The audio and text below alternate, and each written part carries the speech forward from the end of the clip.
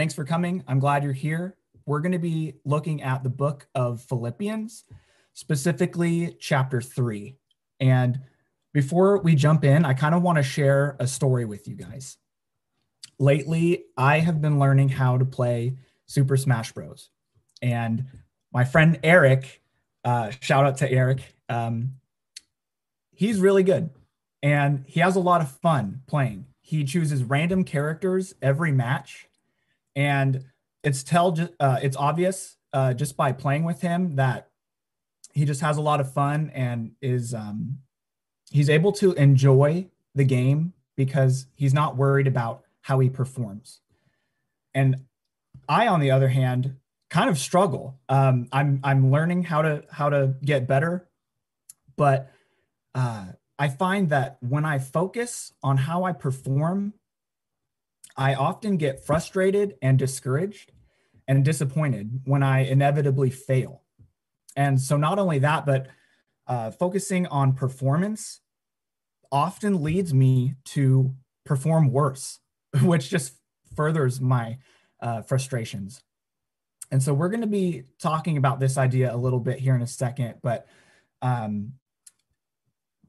this chapter, Philippians 3, Paul wrote this chapter about 2,000 years ago. And sorry, one second. Oh, okay, we're good. Paul wrote this chapter about 2,000 years ago, and he was writing it addressing two different kinds of people.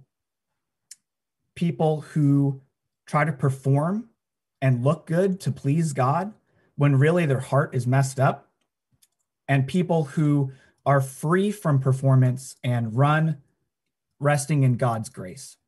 So we're going to be looking at these ideas tonight. And I've been reading this chapter, I've been praying about it, and I have 3 applications from this passage that I really want to share with you guys. The first is to repent and believe the gospel. If you haven't heard this before, or if you have heard this before, but are still learning about God, this point is especially for you.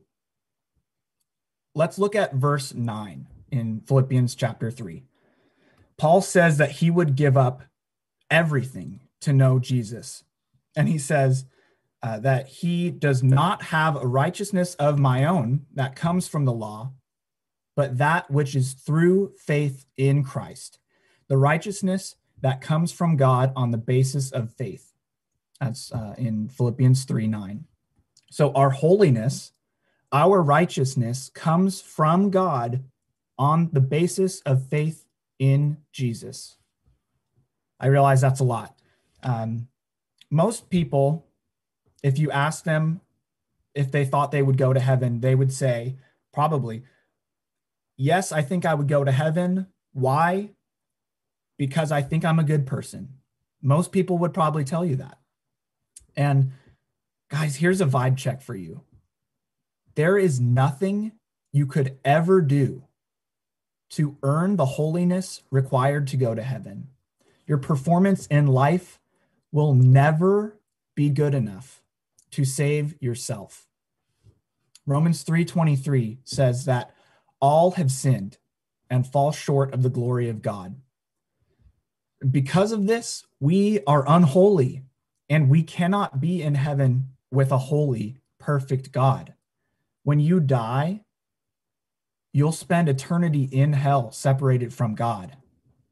So how do we respond to this reality? This is real and this is heavy. In Mark 1:15, Jesus tells us to repent and believe in the gospel. What this phrase means, he's simply saying, stop trying to earn the holiness required to get to heaven and turn to God, who wants to give it to you as you put your faith in him. Stop trying to save yourself and let God save you. So our first point is to repent and believe the gospel, to follow God with your life. This all starts here. The second point is to forgive as Christ forgives you. Can you think of someone in your life who holds grudges or is slow to forgive? Do they even maybe have a grudge against you right now? I know that when somebody holds bitterness towards me or refuses to forgive me, sometimes it kind of feels like I'm in a prison. And maybe some of you guys know this feeling.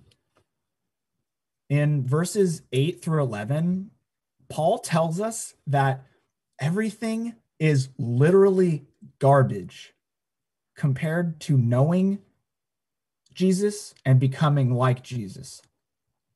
So if these are the highest values Christians should have, how well does holding a grudge reflect these values in your life? When someone has wronged us and we refuse to forgive them or are slow to forgive them, it's like we're punishing them and we're trying to hold them to a justice that they deserve. But guys, while justice is good, we are not judges. God is the judge. The Bible actually says, bear with each other and forgive one another. If any of you has a grievance against somebody, forgive as the Lord forgave you. That's Colossians 3:13. As a Christian, being unforgiving towards someone is a selfish, vengeful, and toxic way of dealing with disappointment and hurt. And don't get me wrong, I know how this feels. It's hard to forgive people. It's not easy. But if we look to Christ and his example, we have to forgive, guys. Christ forgives us completely and instantly when we ask for it. And we need to extend that to others. God is here for us and he cares about our pain. So if there's something you're holding on to, he is there to listen to you. Do you have any roommates or coworkers or exes or family members that you need to forgive? I really encourage you guys, go to God in prayer tonight and surrender that hurt to him. And once you've done that, this is my third point: move forward. Listen carefully because I really want you to focus on this point. In verses 13 and 14, Paul says, brothers and sisters, I do not consider myself yet to have taken hold of it.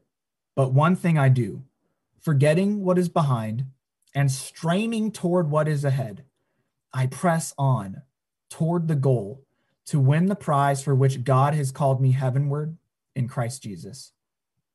These verses and the beginning of Hebrews chapter 12, they really remind us that our life in Christ is a race with a goal and a prize.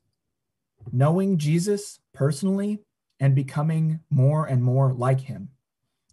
Now, running this race is greatly hindered when we are weighed down by the burden of our sin and are being unforgiving towards others.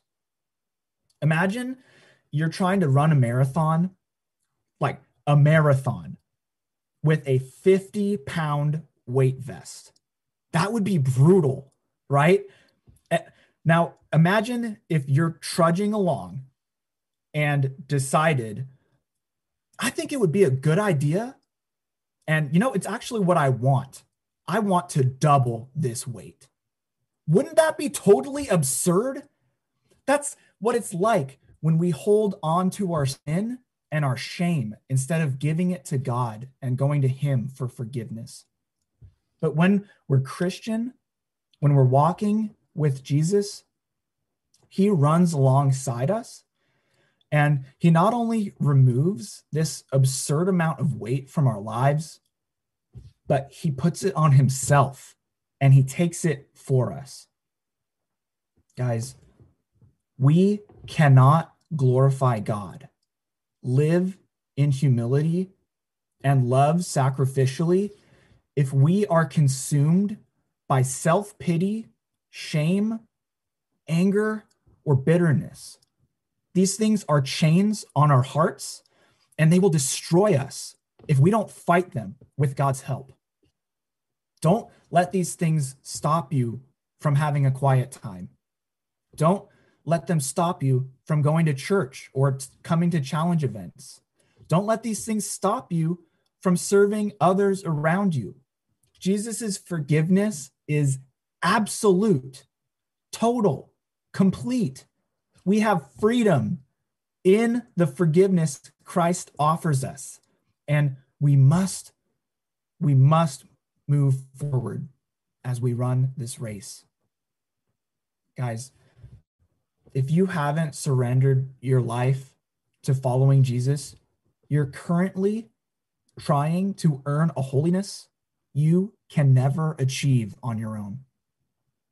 And if we surrender our lives to God and live life his way instead of our own way that we think is right, he gives us a forgiveness for rebelling against him that is totally and completely freeing. That's why it's called amazing grace, because we don't deserve it. We can let the past die, and we can run the race set before us in confidence as we trust God. Let me pray for us. Jesus, thank you for your amazing grace. Your word says that all of us, every living, breathing human, rebels against you. And you are a holy, perfect, good God. We just come before you and we thank you for offering your forgiveness and grace. Thank you for dying for us on the cross and coming back to life, defeating death so that we can live life your way. Please help us to run this race set before us, God, and please free us from our shame and our pity and our anger and bitterness. Help us to forgive others as you have forgiven us. Help us to live lives that honor you and love others and serve others. We just thank you, God, for this joy that we have in you. We love you. We thank you. We praise you. In Jesus' name, amen.